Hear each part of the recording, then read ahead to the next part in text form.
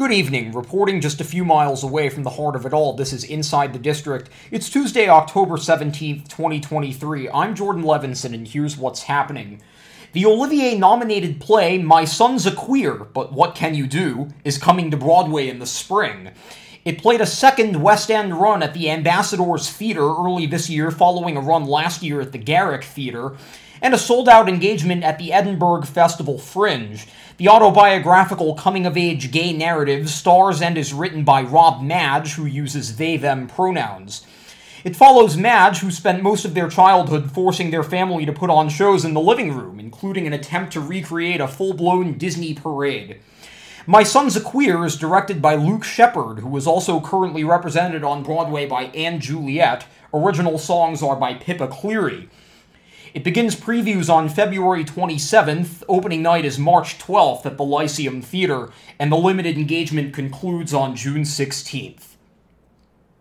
As & Juliet approaches its one-year Broadway anniversary next month, 3 new cast members have been announced for the Max Martin Jukebox musical. Last week, Phil Colgan joined the cast as a swing, and the show will also welcome a pair of new ensemblists, Andrew Chappelle and Mekhi Hernandez. Chappelle joins on October 31st, and Hernandez will follow the next day. They've replaced current ensemble members Brandon Antonio and Nicholas Edwards. Antonio will play his final performance on October 29th, and Edwards will depart on November 12th, going on for the principal role of Lance his final 2 weeks with Paolo Jot on a predetermined leave of absence. Chappelle was last seen in the original Broadway cast of Hamilton, while Hernandez can currently be seen in the ensemble of A Beautiful Noise, and Juliet currently runs at the Stephen Sondheim Theatre. The box office for How to Dance in Ohio opens tomorrow morning at 10 a.m. The new musical, based on the 2015 HBO documentary of the same name, is celebrating by giving away $50 orchestra tickets for all preview performances. There will also be free coffee provided by Ground Central and other giveaways. For those who cannot make it in person, the special $50 pricing will be accessible to everyone online on Telecharge, the show's official ticketing service, for 72 hours only, beginning Wednesday morning.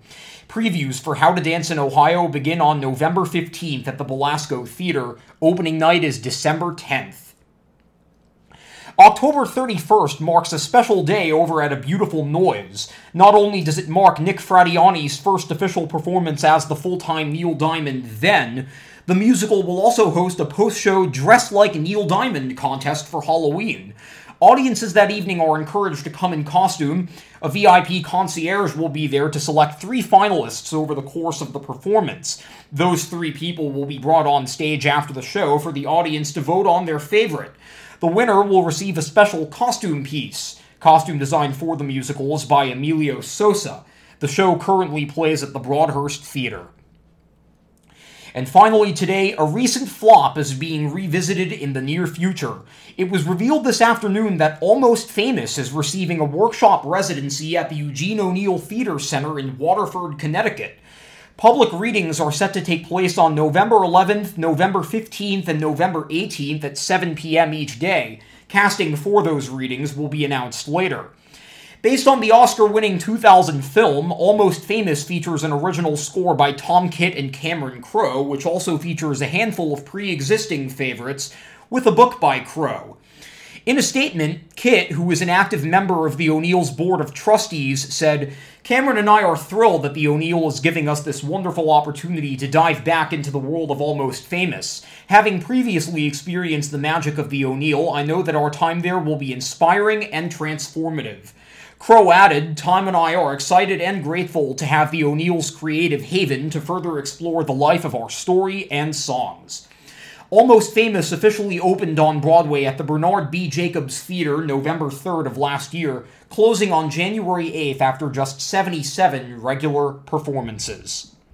And that's Inside the District for today. Once again, I'm Jordan Levinson. Lights out.